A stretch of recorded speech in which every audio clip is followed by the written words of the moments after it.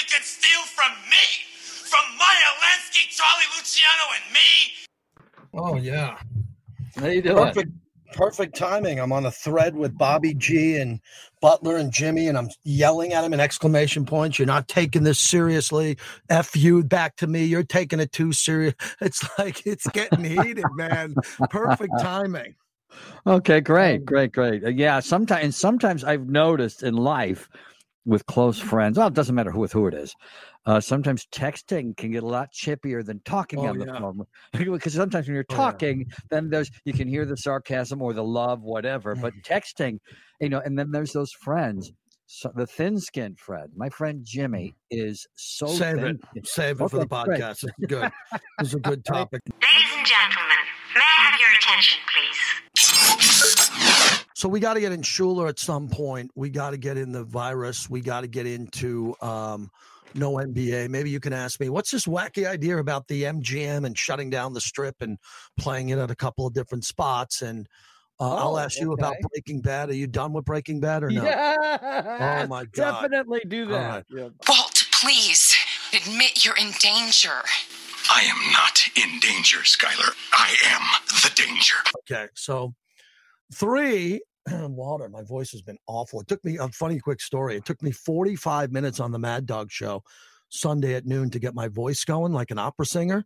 So I was scared. I was scared because I can't pause because I don't have 3 co-hosts and 2 board ops talking on the air with me. Right. So the only way I could get out of it was to start ranting like a lunatic, and it cleared everything perfectly. And then my voice was off like an opera singer. I was like in mid form. I was like, a singer in a rock band. I was like, all of a sudden I just need to start screaming like Rob Halford and Judas Priest, and my voice would be back. And it was.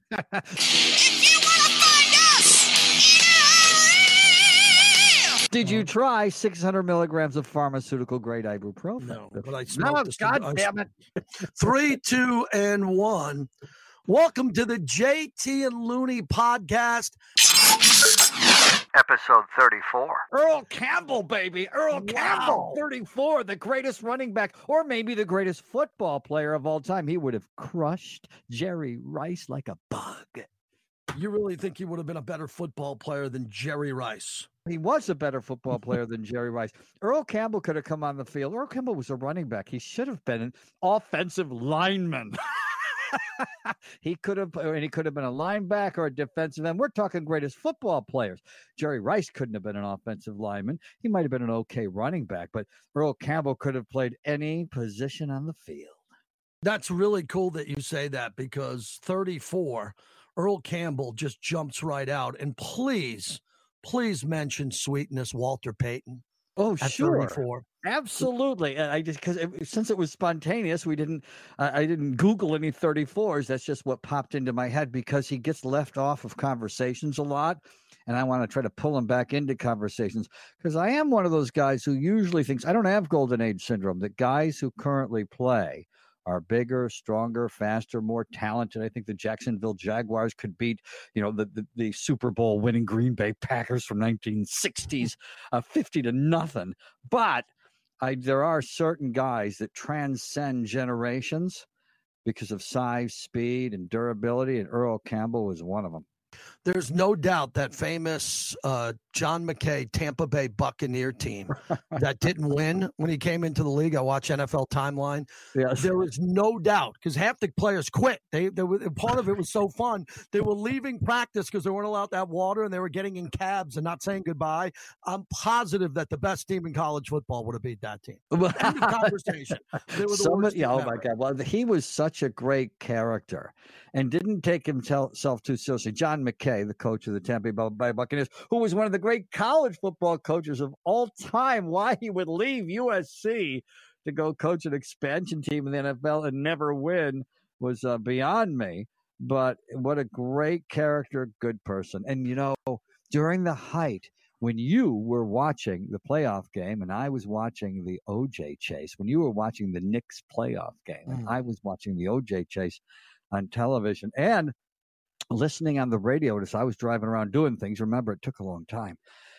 On KNX, they got a hold of John McKay, and had him give a message Wow. to O.J. Simpson just in case O.J. and Al Collins were listening to KNX. And he said, O.J., this is Coach. And he tried to give O.J. an inspirational message that would get him off the freeway and pull over and surrender to police. And I heard it on KNX 1070. Well, I'm happy we started off with the number of the podcast, tied it to football, because I'm really pissed off. And I wanted to get to this podcast quickly. We're sorry for the delay. It's been a week or so, a little bit more, but we've both been busy. And as we open up this podcast, as we are recording it on Monday, May 4th, there are 1,172,670 confirmed COVID cases.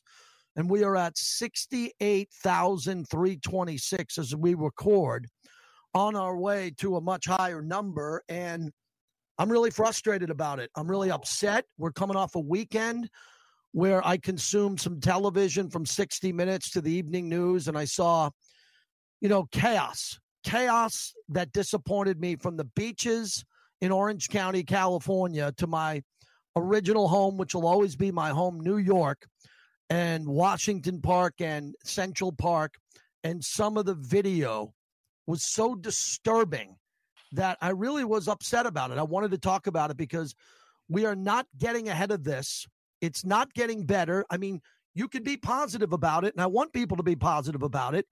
But, Tom, this is so serious right now as we're into this 50-plus days, and I'm getting more and more agitated by the minute. Yeah, and I sometimes think you're getting agitated because you're seeing the glasses half empty. Most people are taking this really seriously. Where I live, now you pointed out, the pictures of the beaches in Orange County last week, but that's an anomaly in the way that what I would always call a throwout statistic, the majority of people are putting on masks and really being vigilant and actually being quite kind about it. If you're walking down a sidewalk, down a street, on a hiking trail that's open, people separate by 6 to 12 feet. And a lot of times give a smile and a wave, like nothing personal. So it's actually made us kinder.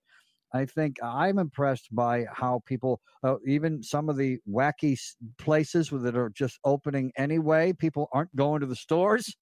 So and they took I saw a poll over the weekend from the Dallas Morning News about if people would return to Dallas Cowboy games if they were allowed to. And people, 4 out of 5 said no. They weren't going to go to Cowboy games. They weren't going to go to arenas. They weren't going to go to concerts too soon. So most people aren't being political weenies about this. It's not a liberal, conservative, Republican, Democrat issue. We do that with a lot of issues in America that aren't political. And I think most people are just taking this seriously. Yeah, there's pictures of people on beaches that might not be, and real small groups of people protesting that kind of get more publicity than they deserve. But I want to give the American people credit, JD. I think we're doing a good job. Yeah, and I'm happy you wrote me in on that, because I want to make myself clear again. I'm having a difficult time because now I've had multiple friends who have it. I have a good buddy of mine, a really good buddy of mine. He and his wife and his wife's father, his father-in-law have it. And it's nerve-wracking because you see some stories about people that are healthy, then they get it, and then they beat it, or they end up getting on a respirator. And then the next thing you know, you're waiting for information on friends and loved ones. And here's the issue with me, Tom, is that I've been working harder than I've ever worked, which I don't need any credit for. I've been lucky. Right. I've said this on this podcast. Yeah. I've been very lucky. I'm working 6 days a week, at least 2 radio shows for 5 of them. So I'm working Sunday through Friday, and I'm inside a building where my radio teammates are not allowed in unless they're on the air. Most of them choose to be at home, which is a great choice. I'm more comfortable in a studio, so I'm social distancing that way. So I leave my home. A couple of times a day to go to work, and then I come home. And throughout the process, I decided to carry a mask. I've been wearing a mask. I wore a mask into Home Depot the other day with my wife, one of those N95 masks, and it was so difficult to breathe, and it was so hot that I found myself at Home Depot not thinking about what I was there for, but the frontline workers, the doctors, the nurses, the people that are providing food who are wearing these masks. And I was breaking out into a sweat. It was so difficult to breathe. And my wife looked at me and she said, could you imagine the people who are trying to save lives that have to wear this 12, 16 hours a day? And it really brought me back to reality, saying, I don't have it difficult, but I've been seeing people as they're trying to get through this. For me, over the last 50 days, some people are taking it seriously. Other people are not. I'm consuming media that shows people doing things I don't agree with. And then the other media that I'm consuming is very dark and depressing, because every story on the national news and the local news is about COVID-19. So all that is swirling in my head as I try to talk sports every day. And as you know, I am now a news anchor at KABC in Los Angeles. KABC. Talk Radio 790, KABC News, live and local at 11:02. I am Tom Looney. And I've hardly ever done, if I do a story that's not about COVID-19, it still is related in some way, like what you can do and what you can't do and what it's like flying on the airlines these days. Here in SoCal, you know you can't go to the beach, but here's what you're allowed to do this weekend here in the land of the free. Garden, golf, walk, jog, or run. You can play solitaire. You can hike, but only on trails that allow social distancing. You can do yoga in the yard if you want. You can play badminton, jump on a trampoline, walk the dog. Oh, and you can also watch TV or listen to the radio. Preferably Talk Radio 790, KABC. That's this radio station right here. Hi. So it still is usually 1 degree of separation if it's not something incredibly depressing. It's fascinating. And when it comes to the masks that you're talking about, could you imagine there's people who, with that same personality as you, including me, who are a little bit claustrophobic underneath that mask? I could never wear a turtleneck as a kid because I would yank on it until it got loose and I would ruin the shirt. Couldn't do it. And the masks really bother me, but I still have one in the car and one in the house, just to have two, to make sure if I do leave the house and forget to take it, there's one in the car. So I am cooperating with the mask, but I just like you, I feel like I'm suffocating underneath it. And there's got to be plenty of healthcare workers and frontline people and people working in the grocery stores and McDonald's who we didn't used to want to pay a living wage, and now we're thinking maybe we should. That have to wear those, who are also claustrophobic, and they've got to be suffocating all day. Well, it comes down to me, there's so many aspects to this story. It's the economic implications, which we tie into sports mostly on this podcast. And then it's about mental illness. It's about the wellness of our economy going forward and how we're going to open up the economy in different phases. And then it comes to what's bothering me the most is why some people were so divided on this. The President Bush, 43, put out a beautiful statement and tweet about how this country could come together, no matter where you stand politically as a former president. So I watched the video. It was beautifully worded. It was fabulous. And I don't know why I did it, but I started to look down at the comments, and the comments were so divisive and mean-spirited. And I've evolved throughout this. Remember, a month ago, I was going into the park around my house on the outskirts of it, and I'd see people not social distancing. Right. I'd take a photo of the yoga moms working out, and the people that didn't take it seriously, I'd put it up there. You were being a hall monitor, I remember. Yes, I was being a tattletale, and people were hammering me. But, over the weekend, I tweet out, and it's an accurate picture of the Orange County beaches, and I say, way to go, Orange County. And 50% were like, look at those people. They are the worst people. They don't get it. And then the other side is, give me liberty or give me death. And people who think that JT, I'm either a wacko conservative right-wing lunatic, or the best part, people think I'm the biggest liberal snowflake being screamed at, calling me a liberal. So it's so divisive. You must be doing something right. All of a sudden, you're Joe Scarborough. Yeah. People that I assume know a little bit about me because they're following me on Twitter. Right. I don't have a couple of million followers. They're following me. They see what I talk about, and they have no idea where I stand politically. I almost feel like Michael Jordan in The Last Dance. No one knows who I stand for politically. Right. But it's so divisive, and I'm spending more time. Well, people think you're a lunatic conservative because you yell. Yeah, I raise my voice. That's always been the case. Yeah.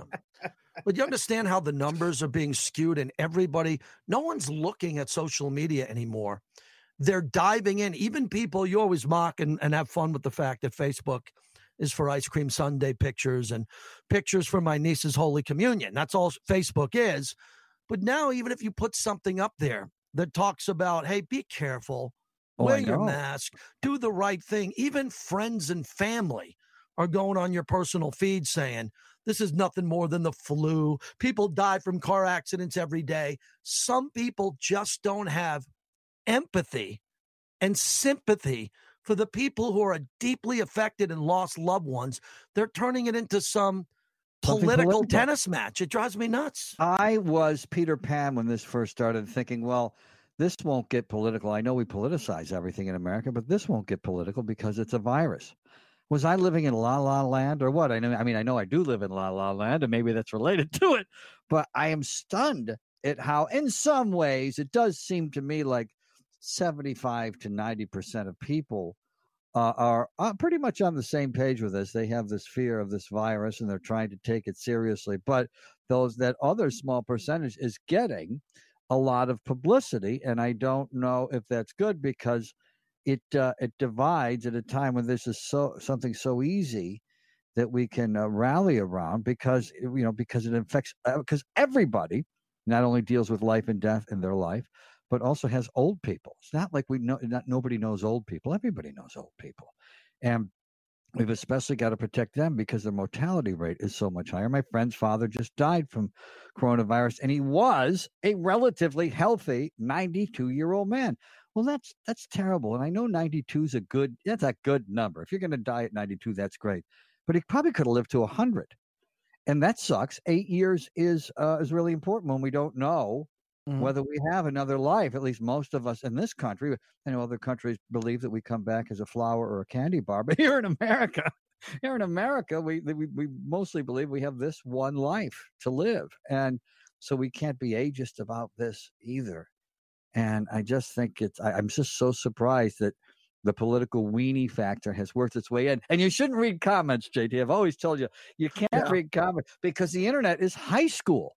The internet is all of a sudden you graduate. We were able to graduate from high school, and then the bullying in life really dies down after high school before the internet came along, and now it just keeps right on going.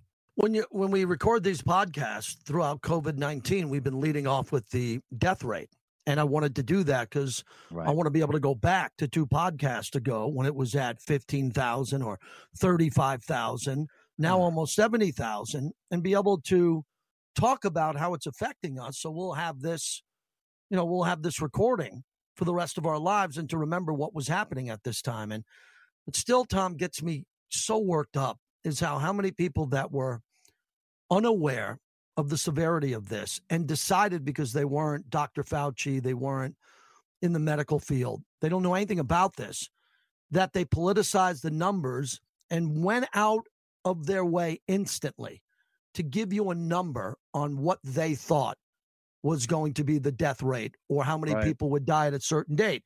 So that 1,000 number sticks in my head. No more than 1,000 people are going to die.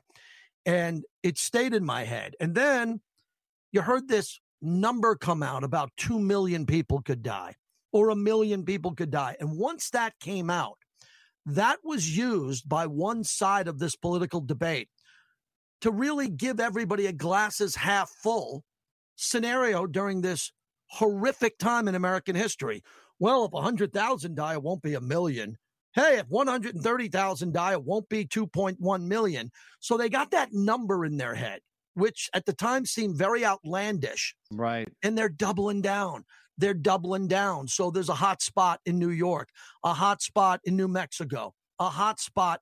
And then they say, well, it's not happening to me where I live.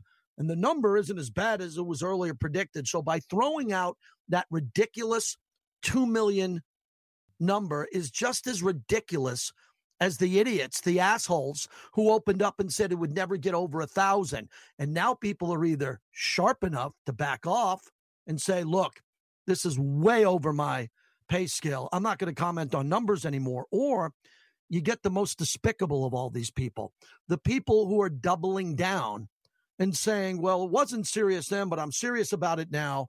And I meant to say that, no, you were stupid enough to go on the record at the beginning of a pandemic where we don't know where it started. We don't know who it affected first. We don't know the exact origin of it. We don't know when it got to American shores. We're seeing people die, and people continue to want to guess like they're betting on the over-under on how many games the New Orleans Saints are going to win this year. It drives me batshit crazy. Yeah, and it's usually many times sports talk show hosts, not always, or maybe we think that because we listen to that more. But I always say with any, and I've always said this about any scientific issue, that don't listen to talk show hosts and disc jockeys and sports talk show hosts when it comes to any scientific issue. Listen to doctors and scientists.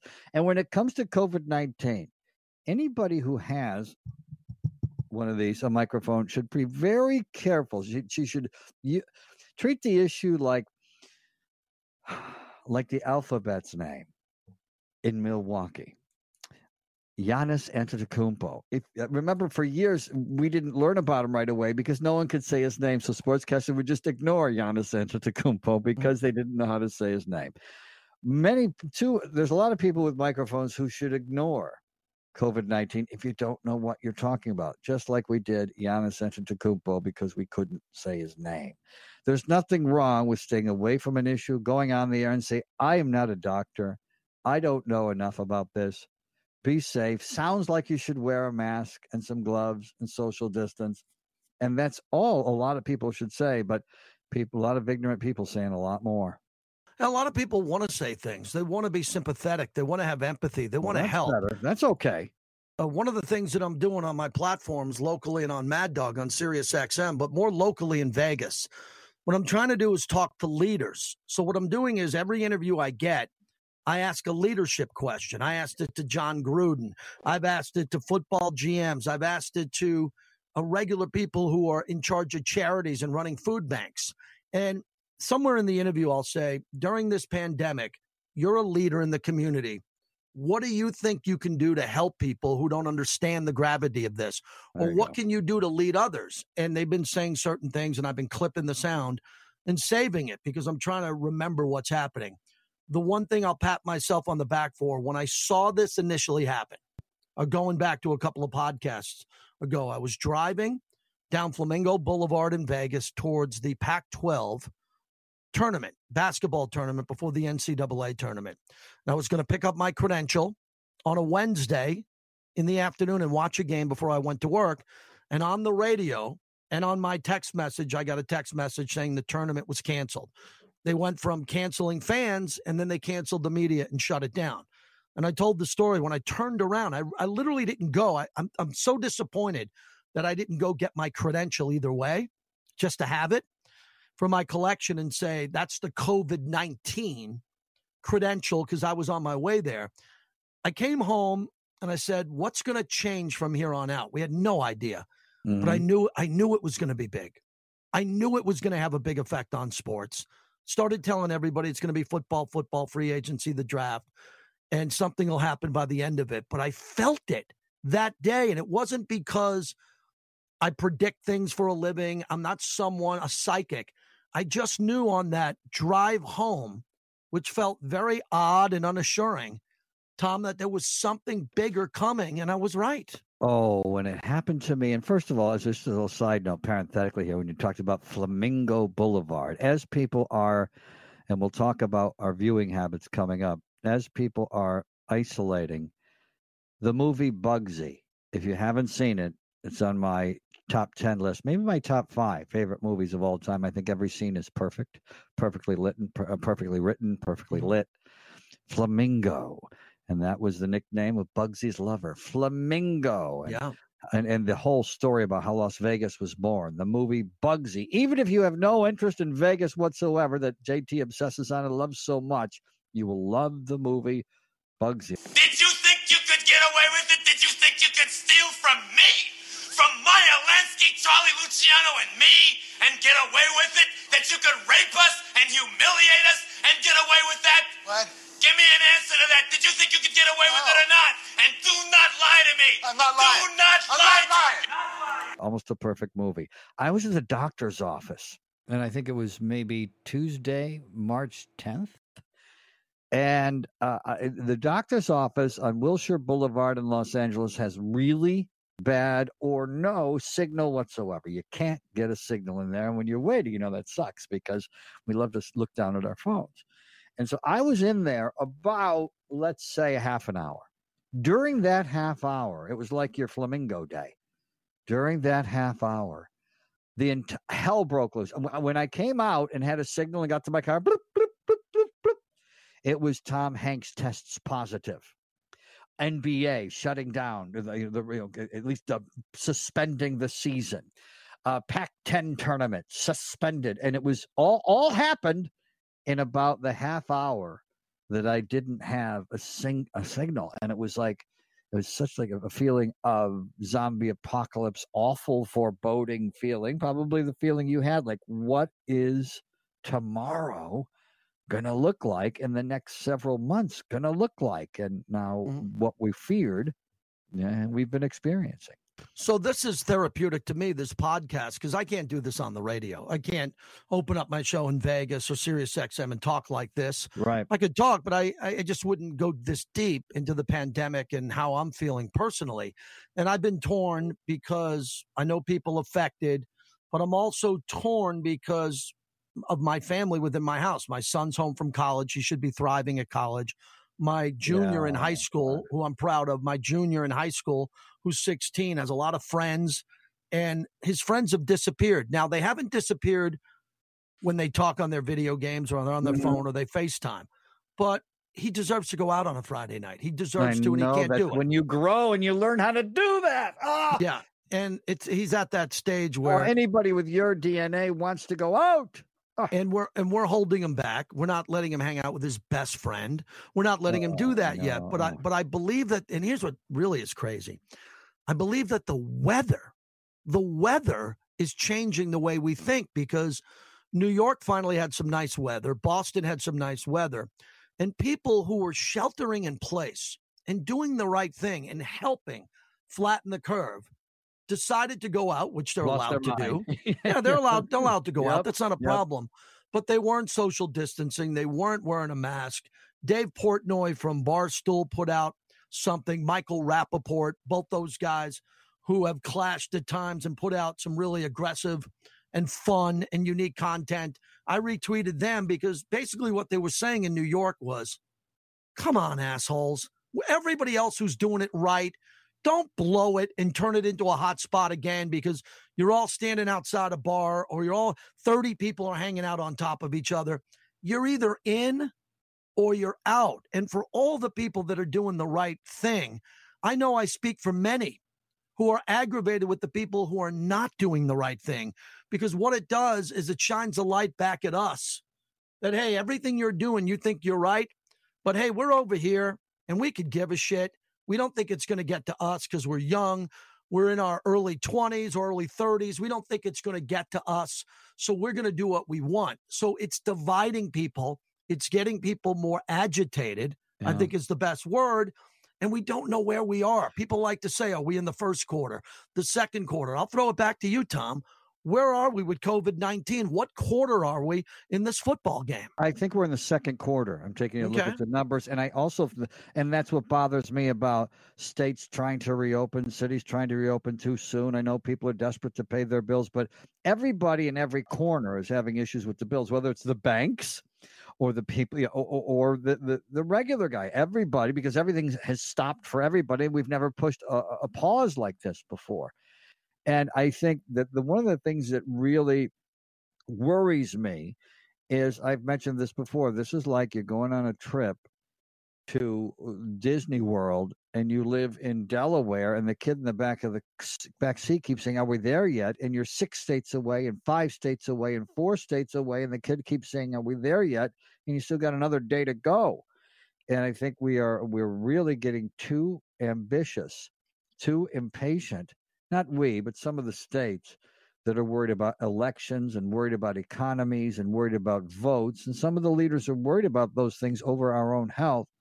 Then it's going to keep us in the second quarter for a while, rather than, I think once you're in the fourth quarter, you should reopen economies. not in the second quarter. And that's where I think we are. And I will say this about New York and Los Angeles, where people saw some of those pictures. One quirk that happened on that Tuesday, March 10th, where I talked about things changed. And then several days later, LA went into a lockdown. And quite oddly, I moved to LA from Syracuse, New York, a long time ago. And in Syracuse, the sun never shines. It shines in July and August, and that's it.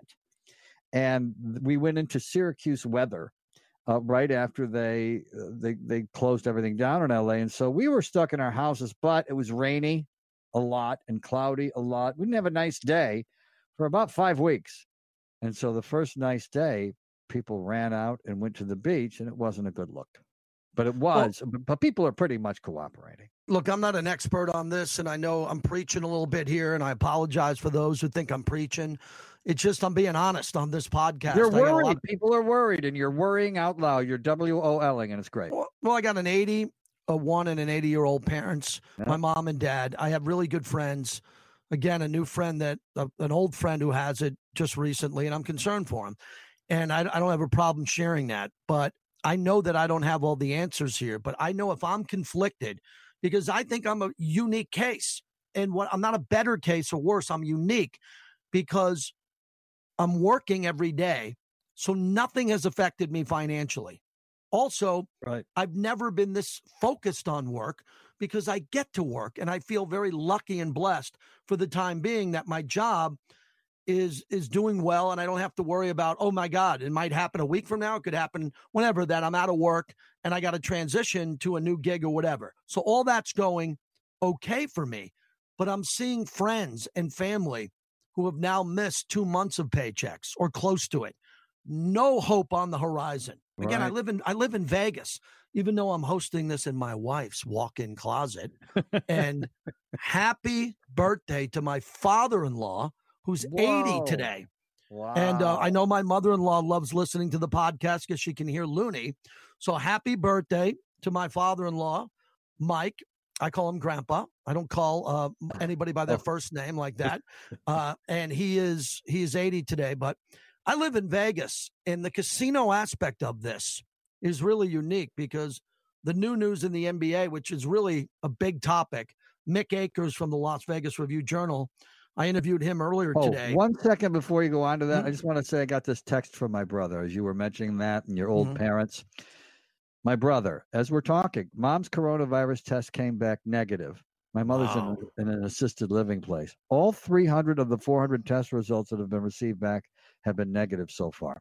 So that's been a worry for me because everyone's hearing about nursing homes, it's old folks' homes, assisted living, etc., where a lot of old people are suffering and dying at unusual rates compared to the rest of the country. So that's been a big worry about mine. A big worry also, you always worry about your parents dying, but I was worried, as I mentioned in the previous podcast, about if my mother dies and we have no funeral. We're Catholic people. Yeah, I have a funeral. No memorial services. We need a funeral. Lots of cousins and aunts and uncles and people hugging and eating. And so that's good news because I was, definitely worried about everything having to do with my mom. And you've got a lot of old people in your life, so so we've had a lot to worry out loud about when it comes to that. For the thousands of times you've interrupted me, that might be the best. That's the most important. I'm emotional. Your mom is safe. You got a text that meant everything to you. You shared it on our podcast in real time. That's a really important moment. I'm happy for you and your mom, especially in assisted living, when you see the enormity of the numbers of people in assisted living and what happens once the virus gets inside of a nursing home or an assisted living facility. That's where the majority of these numbers are spiking. And to paint the picture for the listener, yes, I have interrupted you thousands of times. And to paint the picture for the listener, especially our Caucasian listeners who know Tom Petty and the Heartbreakers, if you've ever heard the song Runaway Train, that's what it's like hosting a show at JT. He's a runaway train. And when he mentioned his parents and his in-laws and how old they were before he got to the NBA playing in Vegas at the MGM, I had to slow down that runaway train and talk about my mother. Awesome.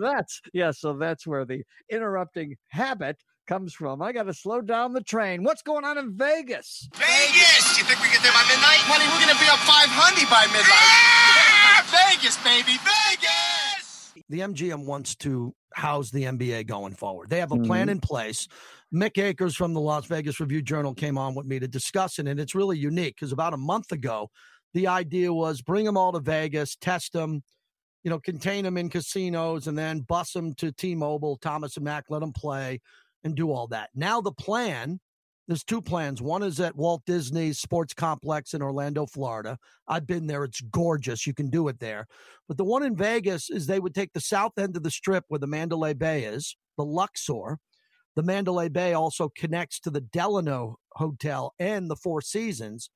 And what you would do is you would quarantine all the NBA players, most likely in the playoffs, and you put them in that building, Mandalay Bay. They have all this convention space where they can build 24 basketball courts. 5 of them would be for television. The rest would be practice courts. And they have an arena where the WNBA Aces team plays. And then here's what gets unique, Tom.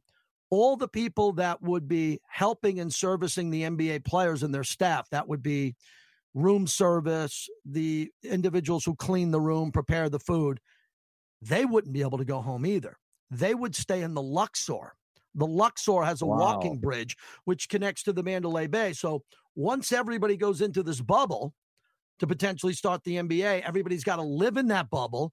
LeBron can't get in a cab and leave the Mandalay Bay and go to the Wynn. His family would have to stay in that bubble. That's what this plan looks like. And it seems like it's gaining interest. It could be really outlandish and something from a sci-fi movie, or it could be the best plan in place that could save the NBA and get us up and running, not in the month of May, but maybe get them out there by June, warming up and practicing, and then picking this up in July into August and then running with the NBA until we crown a champion. I think it's a cool idea. Oh, my God. Well, it sounds like a lot of fun. It sounds like something we need. We do need entertainment. And all throughout the course of the history of this country, we've always recognized the need for entertainment. I do know that there's a water shortage in the West.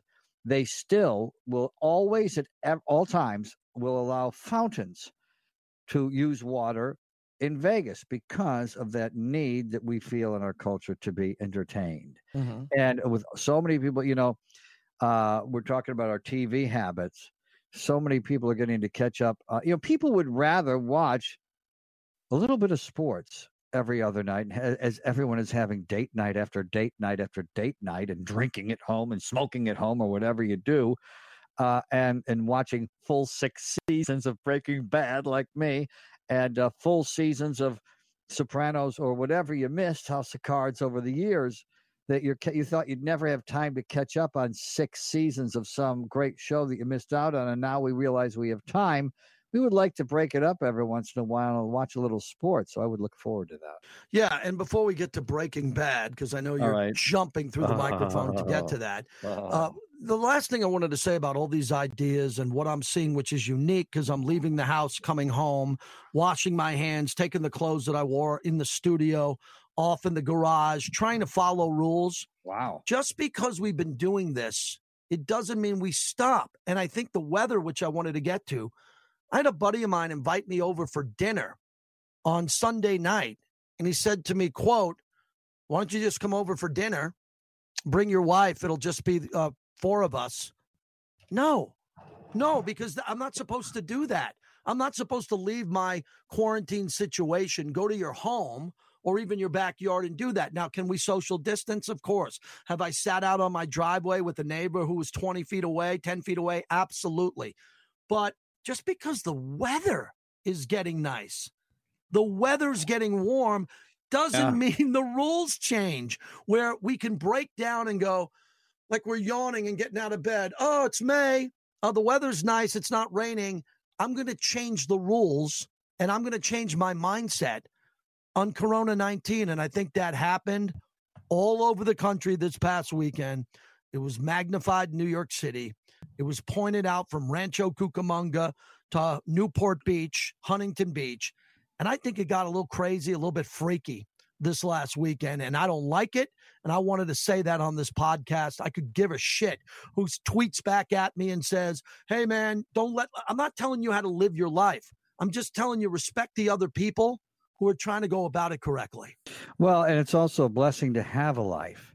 So it's this is also another one of those things where, the coronavirus reminds us, don't jump the gun here. Try to be safe. And it reminds us so often now that you can't get together with your friends. How many people in our lives have we put off the coffee, the lunch, the dinner, traveling to see them because you thought, well, I'll have another day to do that. And now it's piling up and piling up. The guilt is piling up, and the reminder that we don't have forever to get together and have that breakfast, lunch, dinner, or vacation to see a friend. We don't have the time that we thought we did, do we? As you have to put off, as you, who loves to socialize, had to put off dinner with friends thinking I probably shouldn't do this. And I've had to do the same thing. It's just we have to take a look at the blessing that we have of our life and protect it. Can I throw something cryptic in here if we have someone listening to the very end, which you have to listen to the end of the podcast? Okay. But when we do get back to normalcy, word used all the time now, I'm calling time out. As I said in another podcast, I'm going to see my mom and dad. I'm going to see my sisters when I get the green light. My father-in-law, who's 80 today, and hopefully my friends, my great group of guy buddies who are my buddies who I miss. And I don't care about my job, my income, the day of the week, the month of the week. I'm calling time out because my mind needs to connect back with my family and friends and not with work, which I'm happy to do. But I need a time out because I want to see the people I care about the most. And it's been too long. And I'm not used to going this long. And the Zoomcast have been fun and the FaceTiming's been great. But it's not the same, Tom. So I hope in the next couple of weeks we have more to add. Now let's get to Breaking Bad, which I'm embarrassed. I'm a TV connoisseur. I love television, and I'm concerned that it's going to be too much work. I can't do it. You knocked out Breaking Bad. I'm so jealous. Tell me about it. Oh, man. It's a mild-mannered high school chemistry teacher in Walter White, and he thinks his life can't get much worse. His salary barely makes ends meet. A situation that's not likely to improve because his wife is pregnant. He's got cancer. He's got a teenage son with cerebral palsy. By the way, Walter Jr., the teenage son, might be the most lovable character in the history of television, this teenage son with the cerebral palsy. And Walter's kind of dumbstruck, the boring high school chemistry teacher when he has terminal cancer, and realizing that his illness is probably going to ruin his family financially. He makes this desperate bid to earn as much money as he can, buys an old RV and turns it into a meth lab on wheels and starts to make a fortune. And of course, just like in Ozark, all chaos ensues. Bryan Cranston plays Walter White. He's great. Skylar White is played by Anna Gunn. Walt, please, let's both of us stop trying to justify this whole thing and admit you're in danger. I am not in danger, Skylar. I am the danger. A guy opens his door and gets shot, and you think that of me? No. I am the one who knocks. Well, I mean, Aaron Paul is Jesse Pinkman. Yes. Even the follow-up movie was El Camino, which was terrific, which was like Breaking Bad. It would be season 5, episode 17, basically, that movie, and it was terrific. R.J. Mitt, I got to mention, plays Walter White Jr., who in the history of television plays one of the most lovable characters. It's funny, this 15-year-old kid who, it was 62 episodes. It went from 2008 to 2013. I remember in season like 5 or 6, they had his 16th birthday. I'm thinking 16th birthday. He looks about 23, right? Which he probably was.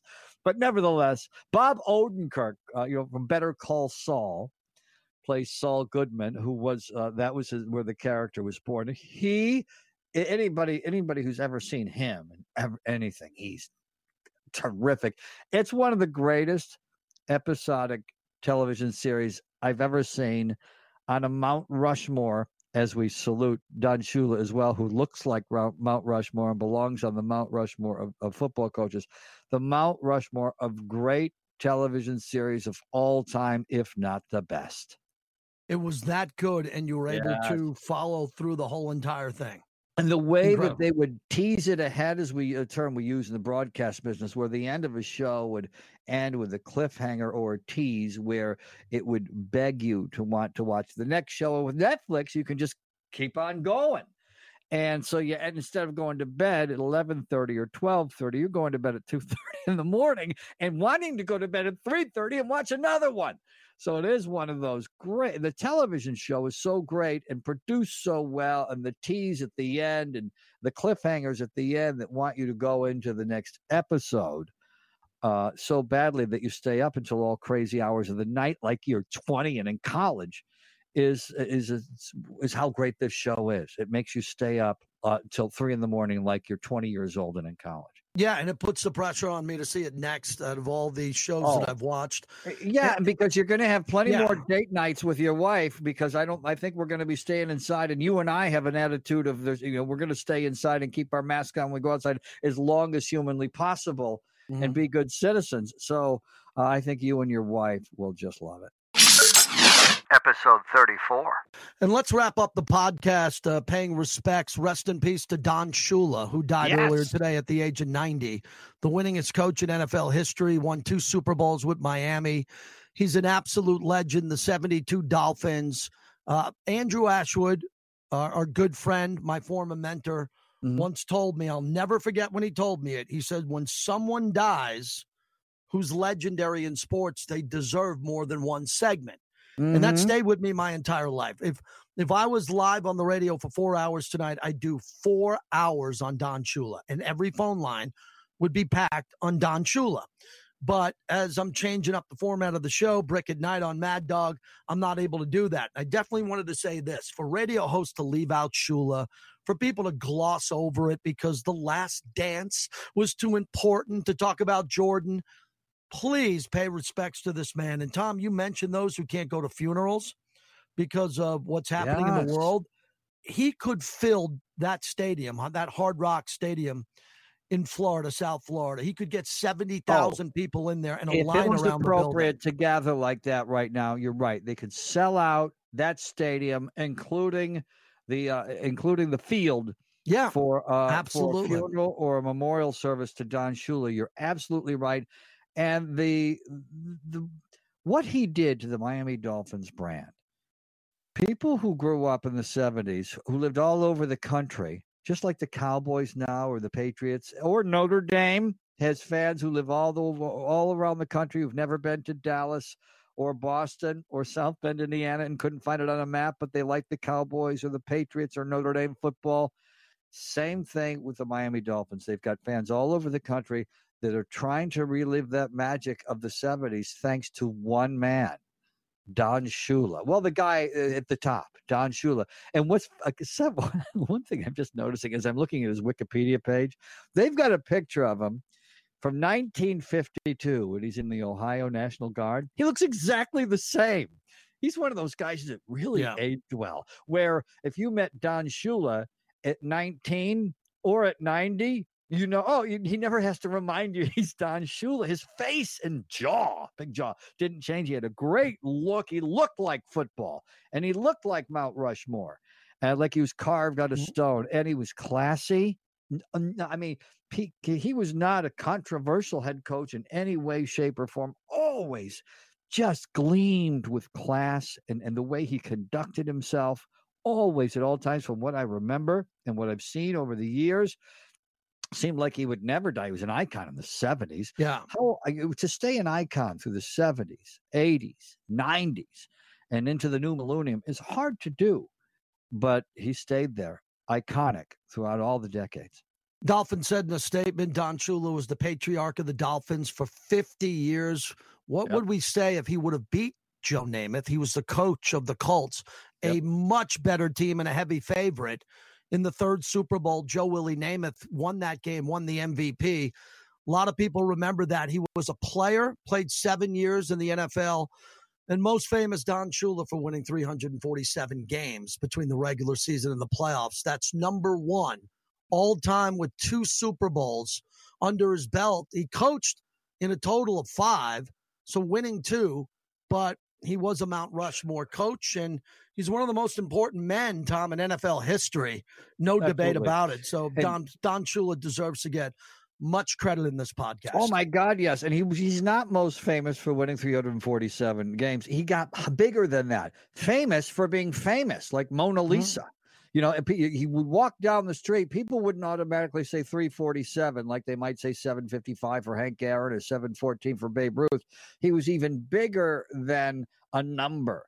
He was just first of all, he looked like a statue, so he was statuesque. And you're right, the face of the Dolphins for the rest of time, once he took over as coach of the Dolphins in the early 1970s. You know, and that undefeated team, you know, a lot of times that was an expansion team. Expansion teams suck for a long time. He walked into Miami, waved a magic wand after having already taken the Colts to the Super Bowl. How did that happen? That he left the Colts and then ended up having an undefeated team early on in the history of the Miami Dolphins. I'm going to go jump in the pool and then go do some radio. I love podcasting with you. We'll do it again soon. All right. Boom. We're done. Game over. Thank you for listening to Believe. You can show support to your host by subscribing to the show and giving us a 5-star rating on your preferred platform. Check us out at Believe.com and search for BLEAV on YouTube.